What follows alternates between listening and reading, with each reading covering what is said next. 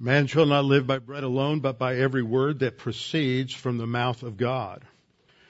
Desire the unadulterated milk of the word like a newborn baby, that you may grow thereby. His divine power has given to us everything pertaining to life and godliness, through the knowledge of Him who has called us by glory and virtue, which has that we may become partakers of the divine nature, having escaped the corruption that is in the world through lust. Jesus prayed to the Father, sanctify them in truth. Thy word is truth. Before we open God's word together this morning, let's bow our heads together, go to the Lord in prayer. Father, we're thankful we can come together and just be encouraged, strengthened, informed, educated by your word.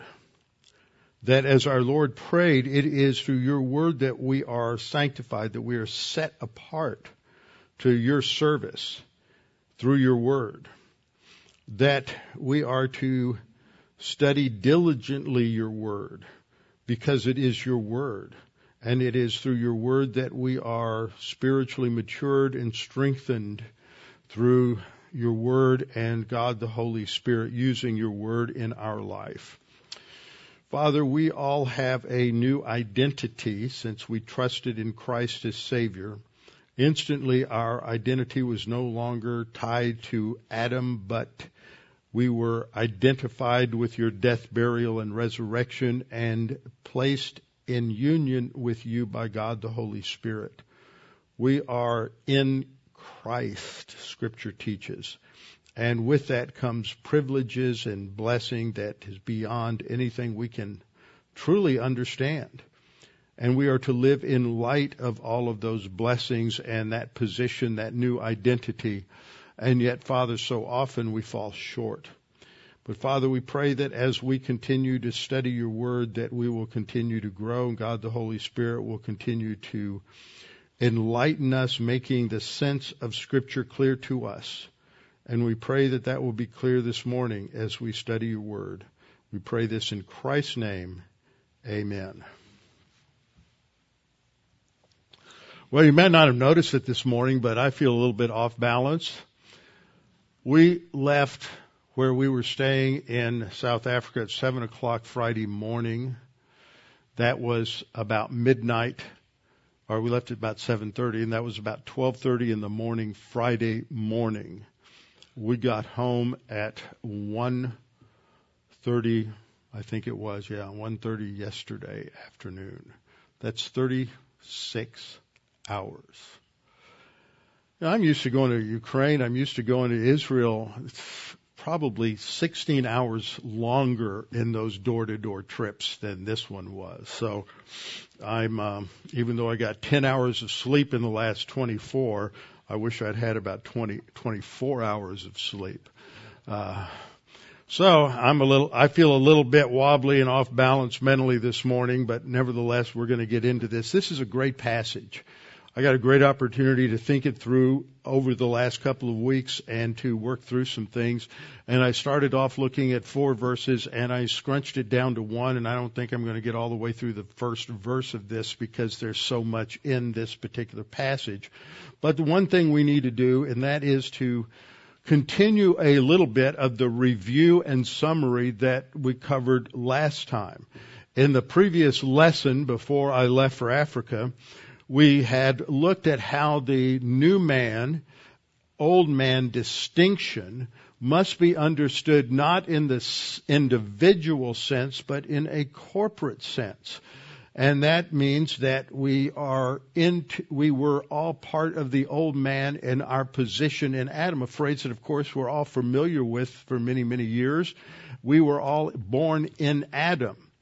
And that's the old man, all that we were before we were saved individually, but it's more than that. It is that our position was in Adam, and the text says that the old man was continually being corrupted through the centuries and continues to be corrupted. But at the instant of salvation, we become a new creature, a new creation, literally, in Christ. It's that position in Christ that is the opposite of our position in Adam. And so because we are now in Christ, Paul says at the very beginning of this epistle that God has blessed us with every spiritual blessing in Christ. That's this corporate concept. And so we have gone through the first 4 chapters of Ephesians, and I think that as we prepare to get into the next paragraph, though last time I reviewed a lot in terms of how what we've learned about the new man, old man distinction relates to our spiritual life. Now what I want to do is trace this a little bit through the argument, the structure of what Paul is saying in Ephesians. So we've moved from the first 3 chapters, which talked about the wealth that we have in Christ, and now it's what is considered to be the more practical part, and that is our walk in Christ. So, and in our walk in Christ, we have a new code of conduct, a code of conduct for the new man. And what we see in Ephesians chapter 4, verse 25, is that this is characterized by truth versus the lie. So in terms of our review, we've seen from the very beginning of our study that this epistle has 3 basic sections. The first is talking about the wealth that we have in Christ, all that we've been given from the instant of salvation, to our walk, that we are to walk worthy. And we'll talk a little bit more about that, remind you of what that means. And then when we get down to 6:10 through the end of the chapter, it's talking about our warfare. And there's a distinction there. There's some similarities with the previous section, but Paul begins 6:10 with the phrase finally. So that indicates a break in what he has been saying to go to the third session. So what we saw in that first chapter was that God distributed a wealth, or distributes a wealth of riches to those who are in Christ. Now I want to say something here. I developed this when I was doing the introduction to Ephesians. The only change I have made in light of what we have studied recently in the new man, old man, is I've underlined the phrase in Christ, or something related to that, in this breakdown, because everything was already there from the very big time we began the study. So God distributes a wealth of riches, spiritual riches, to those who are in Christ. And so it's broken down in terms of what is the role of the Father, and then the Son, and then God the Holy Spirit. Then in verses 15 to 23, Paul has a prayer for knowledge and understanding for spiritual growth. We are saved for the purpose of good works, is what he's going to say in Ephesians 2:10. That is our purpose. God didn't save us to stop growing at that point, but to start growing. And too often Christians just die on the vine, as it were. They don't lose their salvation, but they never grow beyond spiritual birth, which is sad. In the second chapter, in verses 1 through 10, Paul talks about how God has provided for us a new position and purpose for every believer that is in Christ. We have this new position, and we are saved. Ephesians 2:10 emphasizes the fact that we are saved for the purpose of good works. We are His artifact. We are this creation in Christ for what? For good works. That's 2:1 through 10. Now, having laid that foundation, he moves on to focus on this new entity that has been created, and that is the body of Christ, the church. He says God provides a new privilege and peace for Gentile and Jew together in Christ. That's foundational to understanding the rest of the epistle. And it's amazing that you have various theological systems that really just don't do well at all with this particular section. That there's, as 1 Corinthians states, there are three groups of people in this world today. There are those who are unsaved Jews, there are those who are unsaved Gentiles, and then there's the body of Christ, where Jew and Gentile distinctions are no longer relevant. We are the church. So you have three groups: unsaved Jews, unsaved Gentiles, and the church. Church-age believers, anyone who trusts in Christ. And so we have this new privilege and position because we are all in Christ. In 3:1-13, God provides a new organism, the church, the body of Christ, to accomplish his purposes on the earth. And then he closes the first three chapters on the wealth of the believer in Christ with a prayer of thanksgiving to God for his provision of this new position in Christ. And in Christ, he has provided for us above and beyond anything that we can ask or think according to that particular prayer. And we act like paupers instead of the wealthiest of all of God's creations, all of the believers of all time. No one has the wealth that church-age believers have. And then there's a transition to the walk of the believer. That is the lifestyle, how we are to think, how we are to act, how we are to live, how we are to talk. And that is described in 3:1-6:9. We are to walk worthy of that calling with which we have been called, and it is to be in unity. And that is not unity at the expense of doctrine, but that is unity on the basis of doctrine. And those who depart from doctrinal accuracy are the ones who are fragmenting the unity, not those who are insisting on biblical orthodoxy. This is what is always claimed by the liberal faction of Christianity since the end of the 18th century and into the 19th century, is that it is those who are insisting on inerrancy and infallibility and the absolute authority of the Scriptures that are the ones who bring about this fragmentation in the body of Christ. No, those who are insisting on conforming their lives and their thinking to the world are the ones who are the fragmenters. We're to walk worthy in the unity that was instantly ours at the moment of salvation. And then in chapter 4, verse 17 to 5:1, we are not to walk like unbelievers, but we are to walk in righteousness and holiness. That's 4:7 to 5:1. It's further described in 5:2-7 is walking in love and walking as children of light in 5:8-14. We are to walk carefully in biblical wisdom in terms of how it impacts our relationships, primarily within the family, but also in terms of employment. In the context, it talks about slaves being obedient to their masters and masters not aggravating their slaves. But that has application to employer and employment responsibilities. And then in verses 10-20, we are to put on the whole armor of God that we may stand and stand firm. And that is repeated several times within that context. Now in this second part, in 4:1-6:9, the emphasis is in our Christian walk. It's established by the first verse that we are to walk worthy of the calling with which we have been called.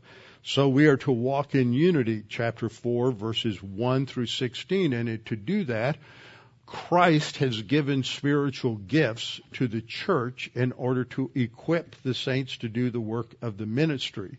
The only two of the four gifts that are still operable are the gift of evangelist and the gift of pastor-teacher. And they are to equip us so that we can maintain our strive to maintain that unity that is already ours.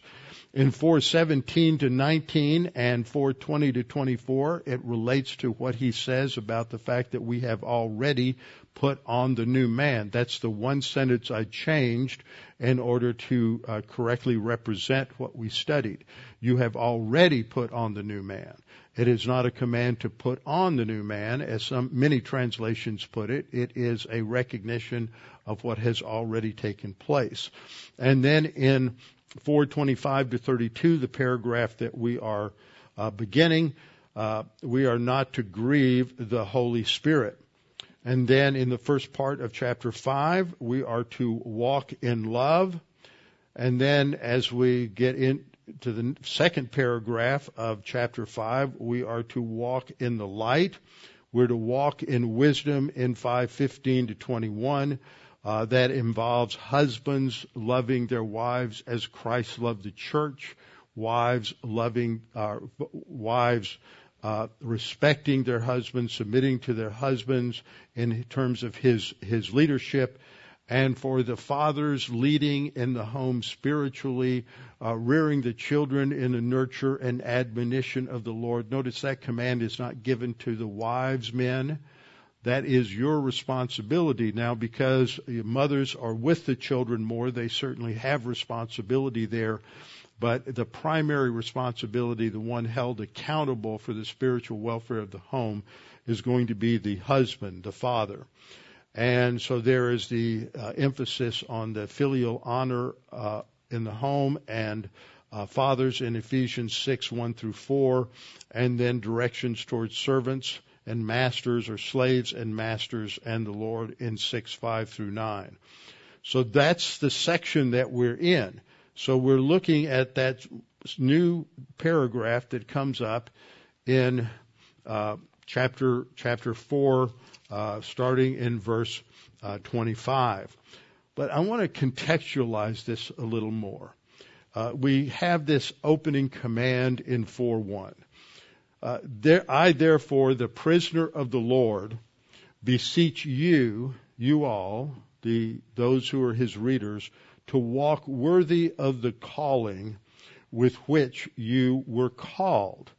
Now, as I pointed out when we went through this passage, you have these two words, the calling and that with which we were called. And it seems to be a little more of an antiquated concept today to talk about your what you do in life, your understanding of your primary purpose and focus in life as your calling. That word comes from your vocation. And that word comes from a Latin word, vocare, which just is a translation of the Greek word here for calling. And so we are to walk worthy of this calling. And what I am going to say now is to add something to this. This calling with which we have been called, this high position, is what? It's our position in Christ. This is equivalent to talking about the new man. That's our calling, is to live consistently with who we are in Christ positionally. So we have this emphasis on the calling, this new position that we have in Christ. It's our new vocation. Now, vocation is an important word. It's one that has an everyday usage, but it has a technical usage that comes from Scripture. But we have to break it down just a little bit. So the word is a noun, vocation. And the first meaning listed in the Collins English Dictionary, it is a specified occupation or a profession or trade. Now, I want to zero in on the fact that this is a specified profession. Okay? We need to think about this as our new profession. You may think of a profession as being a doctor, being a lawyer, being an educator, being a pastor. A lot of people use the word profession to refer to things that are trades. They think that it's a profession to be a plumber, a profession to be an electrician. However, technically, when they used to, I haven't checked this in years, but I did about 40 years ago in college, that there were only about 30 or 25 or 30 professions. It kept getting larger, but trades were not part of professions. A profession was something that was distinct and had certain qualifications. That's why in the definition it makes a distinction between a profession or a trade.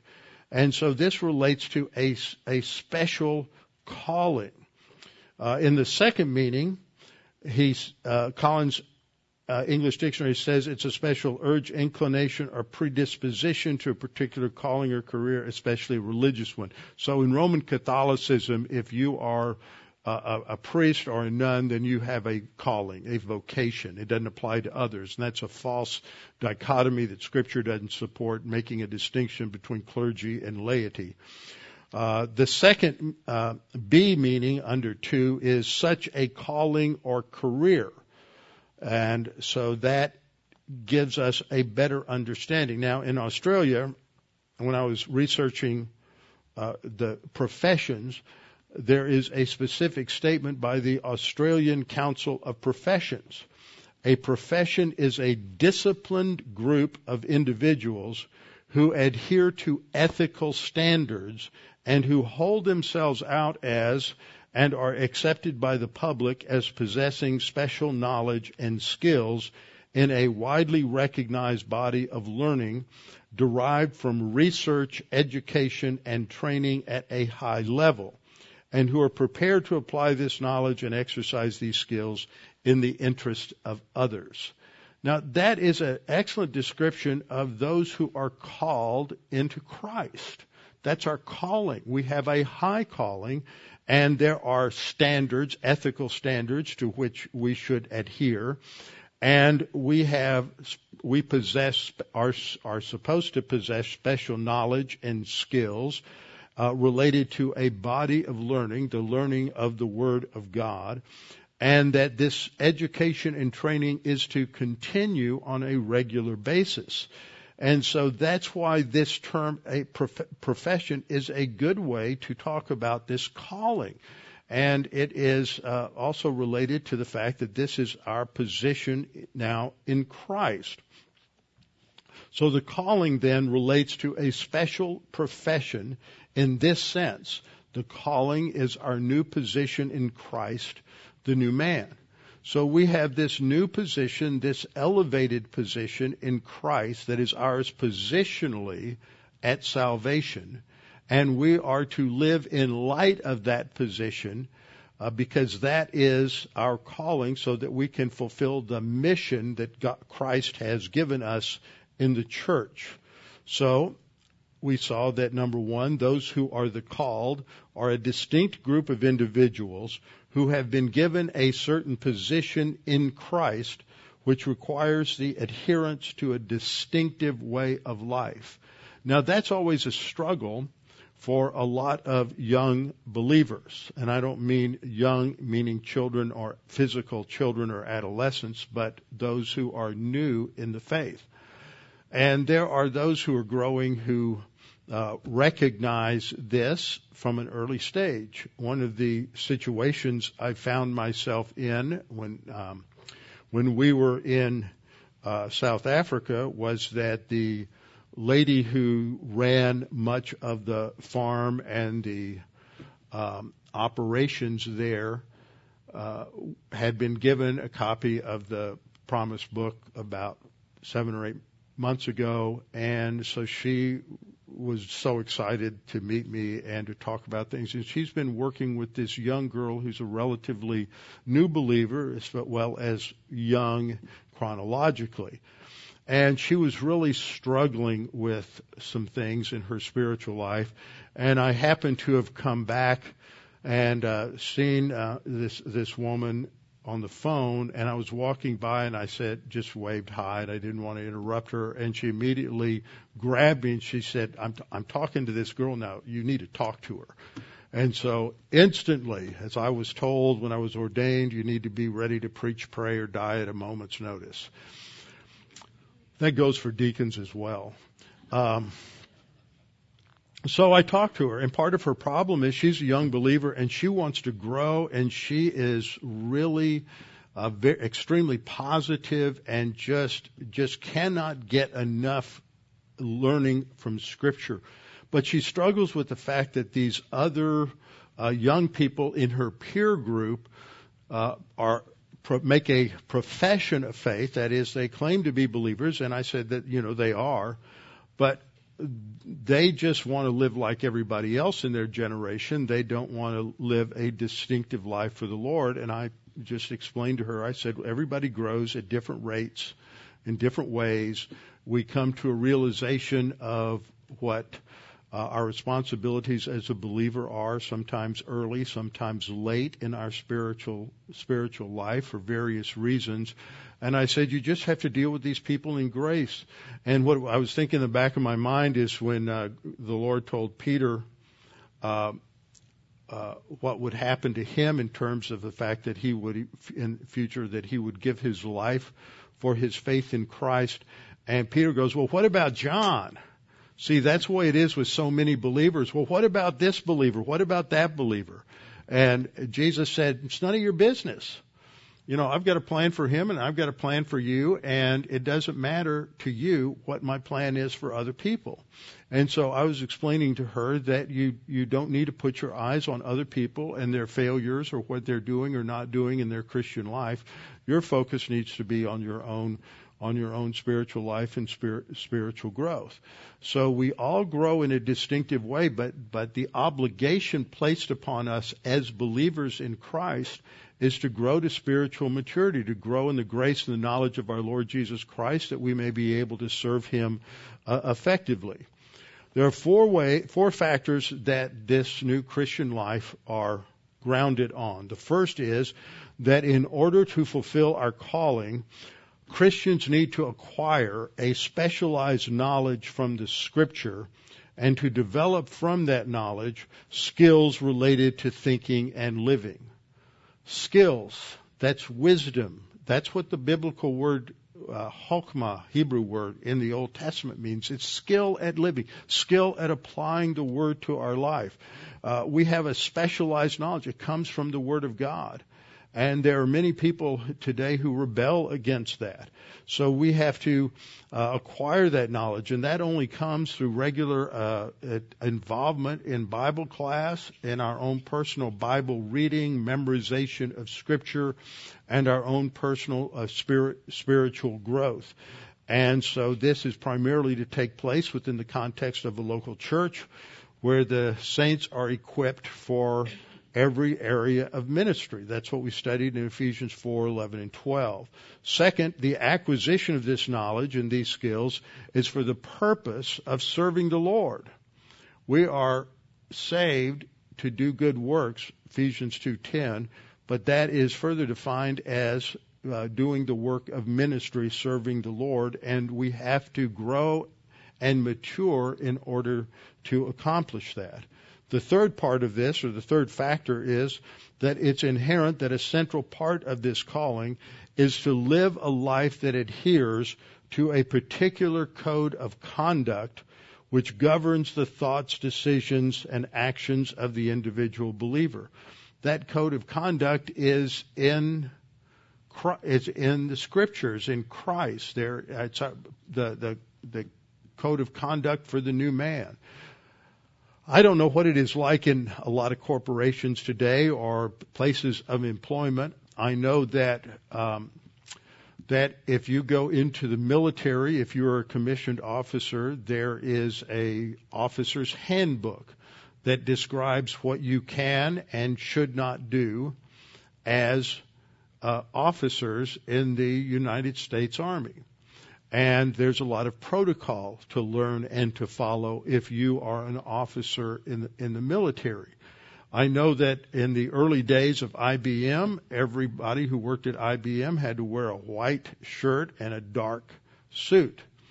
And that was your dress code. I know when I first started teaching school, we were not allowed to have a beard. You could have a mustache, but your hair had to be of a certain length, and your Sideburns had to be cut at a certain length, but you could have a trimmed mustache. And you also had to wear a tie. You didn't have to wear a coat.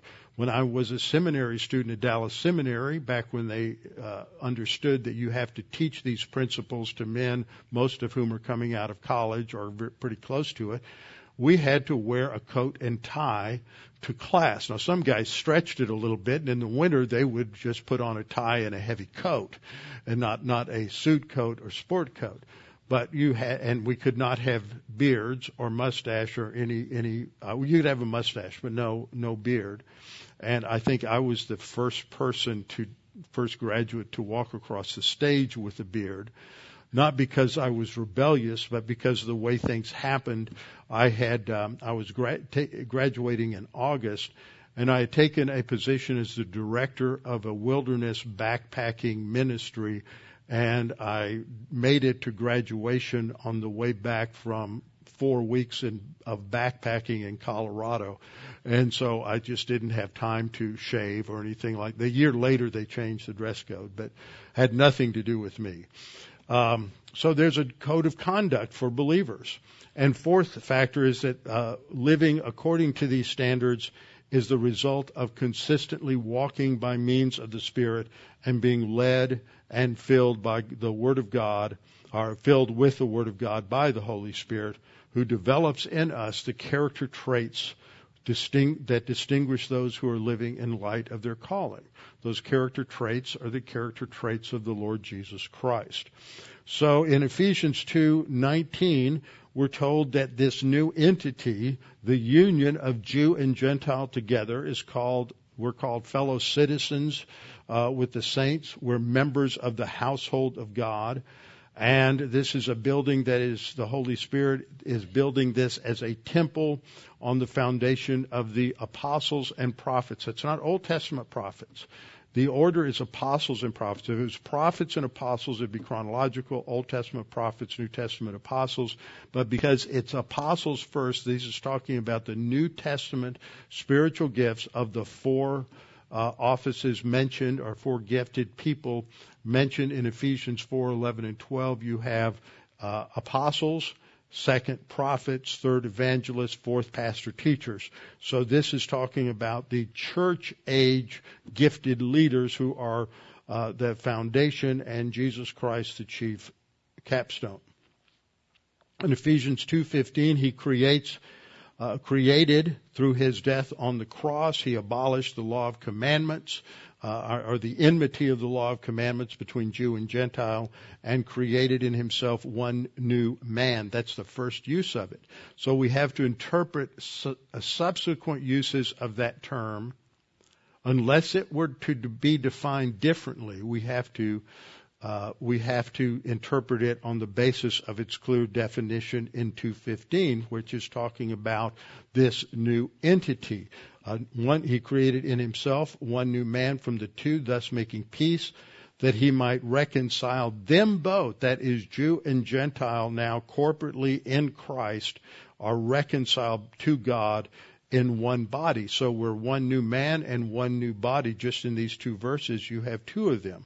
So I had some help putting this together, and we have the prior to Christ at the upper level. We have Team Gentile on the left and Team Jew on the right, and this is the old man. And then when we're saved, that we are in Christ, and there's no more a distinction between Jew and Gentile. We are Christians on Team Church. And this is based on Ephesians 2:15, that he's created in himself one new man from the two. So we talked about the fact that in Christ we're called a new man, a new body, and a holy temple in that critical section of Ephesians 2:11 through 22.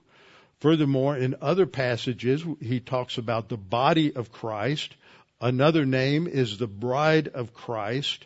And then we have a third name, the royal priesthood, or the family of God. This all distinguishes the same group of people who are the body of Christ. And then we're called a new household in Ephesians 2, 19 and 20. So these are the new realities that we have through baptism by the Holy Spirit. At salvation, we're entered into union with Christ. And then in terms of our experience, our walk with the Lord, we're walking by the Spirit. Our position in Christ is stated in Galatians 3:7. We have put on Christ. But in Colossians 3:12, it talks about our day-to-day walk. We are to put on Christ in Colossians 3:12. So that brings us down to our passage. Ephesians 4:22, we're reminded, you all, Jew and Gentile together, took off in the past concerning your former conduct the old man which is growing corrupt according to deceitful lust. We put off the old man at salvation, the old man being our position in Christ. And we are being renewed. This is a different participle, present tense. We are to be renewed in the spirit of our thinking. That's the same thing that Paul says in Romans 12:2, as not being conformed to the world, but being renewed in our mind, in our thinking. And we put off the old man, and we past tense put on the new man at the instant of salvation, which was created according to God in true righteousness and holiness. And this is made more clear in Colossians 3:10 and 11, where Paul said, and have already put on the new man who is renewed in knowledge to the image of him who created him. Where? That is in the new man. Okay? In the new man, there's neither Greek nor Jew, circumcised nor uncircumcised, barbarian, Scythian, slave nor free, but Christ is all in all. The point I'm making here is that if the new man is individual, then why would he say where in the individual there is neither Greek nor Jew? That just doesn't make sense. So this shows that it's in this new man, this corporate entity, that there is neither Greek nor Jew, circumcised nor uncircumcised. Christ is all in all. 2 Corinthians 5:17, we're a new creation in Christ. Old things have passed away, all things are new. So then I want to go back to this passage, and then I'm not going to get to the next verse, but this sets us up for it. But y'all have not so learned Christ, that is, not in terms of living like an unbelieving Gentile. If indeed you have heard him and have been taught by him. See, he's talking about the same thing. You hear. Faith comes by hearing, and hearing by the word of God. You have heard him and have been taught by him, as truth is in Jesus. Now, here is the difficulty for modern man, is modern man has rejected the concept of truth. And in its place we have moral relativism. But the Bible clearly teaches there is absolute truth. Truth that is true for every human being, and it doesn't matter what your ethnicity is. It doesn't matter what country you live in. It doesn't matter what culture you're from. There is one truth that is true for every individual throughout all of time. And that is absolute truth. And that truth, it is stating, is in Jesus. Now, that is a prepositional phrase that relates to the sphere of the location of that truth. So we're taught, and the truth is in Jesus. Now, I want to stress this, because truth is the real issue that we're getting to in verse 25. Where the passage quotes from the Old Testament, let each one of you speak truth with his neighbor. So speaking truth, a lot of people read this as saying you're telling true things. That's not what this is talking about. Truth has to do with that which is revealed from God. That's the context. And so this word aletheia is very important in the context here, that the truth that is being talked about is that which is in Jesus. And so we ought to translate this as the truth is in Jesus. The word truth here doesn't have an article in front of it in the Greek. In English, you would need an article for it to be definite. But Greek has an interesting thing about nouns. There's several different ways that an article can be used. But when the article is not present, it's emphasizing the qualitative nature of the noun. And so here it should be understood as the truth. It's emphasizing its quality. Just as in John 1:1, in the beginning was the Word, and the Word was with God, and the Word was God. The word God does not have an article with it because you're stressing the quality of the noun. And so it doesn't need to have an article. But in John 1:14 and then 16 and 17, and as part of his introduction, John, the writer of the gospel, says, "And the Word, that is the Logos, Jesus Christ, became flesh and dwelt among us, and we beheld his glory, the glory as of the only begotten of the Father, full of grace and truth."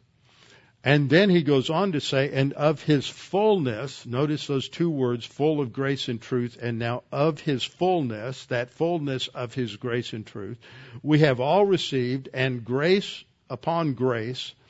For the law was given through Moses, but grace and truth came through Jesus Christ." Now that doesn't mean there was no grace or truth before Jesus and that there wasn't grace and truth in the Mosaic law, but not to the degree that it is revealed in the incarnation of the second person of the Trinity into the hypostatic union, including the humanity of the Lord Jesus Christ. So in this passage, you have the word full of grace and truth. This is a phrase. You don't break down the phrase into its component parts to understand it or you'll miss it. It's the idiomatic way that you describe a person's character. They are full of grace and truth. They're full of the Spirit and wisdom. It's used many times in Acts. And it's not the same word that we have for the filling of the Spirit in Ephesians 5:18, which is plerao. It's the adjective pleres that's used with a double complement, two words, grace and truth. So full of grace and truth is just describing that this is the spiritual maturity and the fullness and the sufficiency of Christ as the one who reveals grace and truth. And then the second word, fullness, is the word I have on the right on the screen, pleroma, and that refers to something that is completed, its fullness. It's full representation of that is in Christ. Of his fullness we have received, and grace for grace, and then he repeats again, the grace and truth came through Christ. So grace and truth represent all that Christ is. So when Paul states that, he's simply saying that truth was in Christ. The truth is in Christ is the same as saying that Christ is full of grace and truth. Then we get to 425. 425 is important because it is so badly mistranslated. The New King James is like many other translations, translates it, therefore, putting away lying. It translates this word as lying. The ing in English is either a participle or a gerund. We're going to get into a little grammar before we close. It's not verbal in the Greek. It's a noun. So you can't translate it as a gerund, which is a verb being used as a noun, and you can't translate it as a participle. You can't put ing on the end of it, in other words. So that's not what it is saying at all. Horrible translation. I would translate it this way: for this reason, that is, the reason is that you have put on the new man. For this reason, because you have already put off, it's the same verb you have for putting off the old man. So you put off the old man, and that includes you have already put off the lie. Let each one of you speak truth with his neighbor, for we are members of one another. So in order to get into that, we have to develop a few important doctrines in this particular verse. The first is, what is the lie?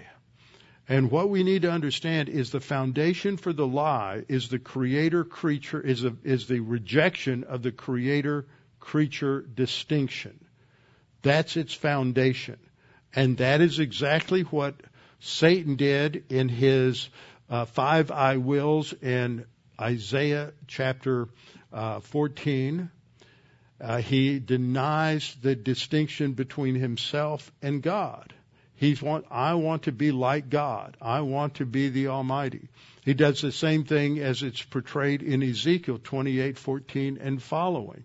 And we'll look at those passages, but the lie begins with the rejection of the creator-creature distinction so that the creature becomes the creator and the creature thinks that he can define reality. He doesn't have to conform to the reality that God created. And we see that all the time today. We see people who say, well, my biology says that I am a man, but I feel like a woman.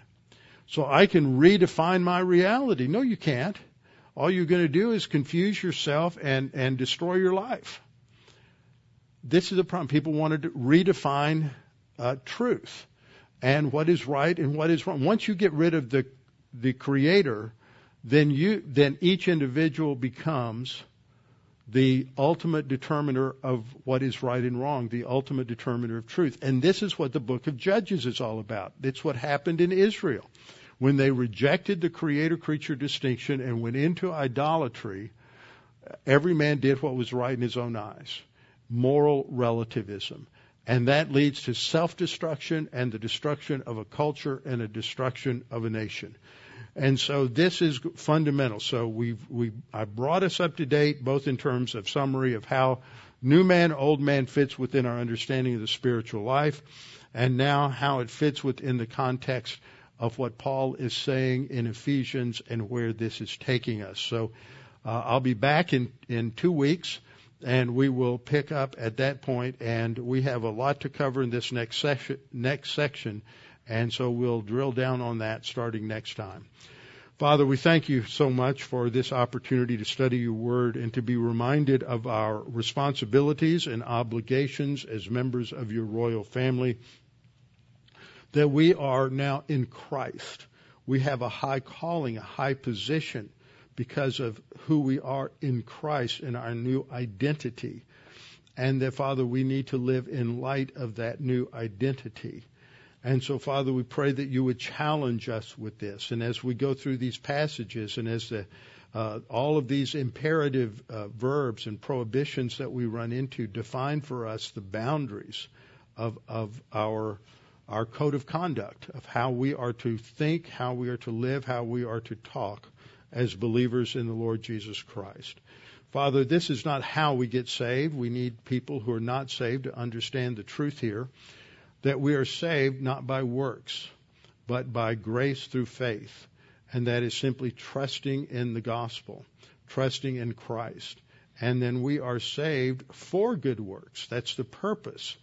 Often believers fail in this miserably, and they never grow, they never go anywhere, but yet they will have eternity in heaven. They have everlasting life. Father, we pray that the gospel would be clear to those who have been listening to this message online or here, that salvation is only by faith in Christ, trusting in him alone for our salvation. So, Father, we ask that you challenge us with what we're studying, because it is calling us to a higher level of expectation than perhaps we have thought of. And we pray all of this in Christ's name. Amen.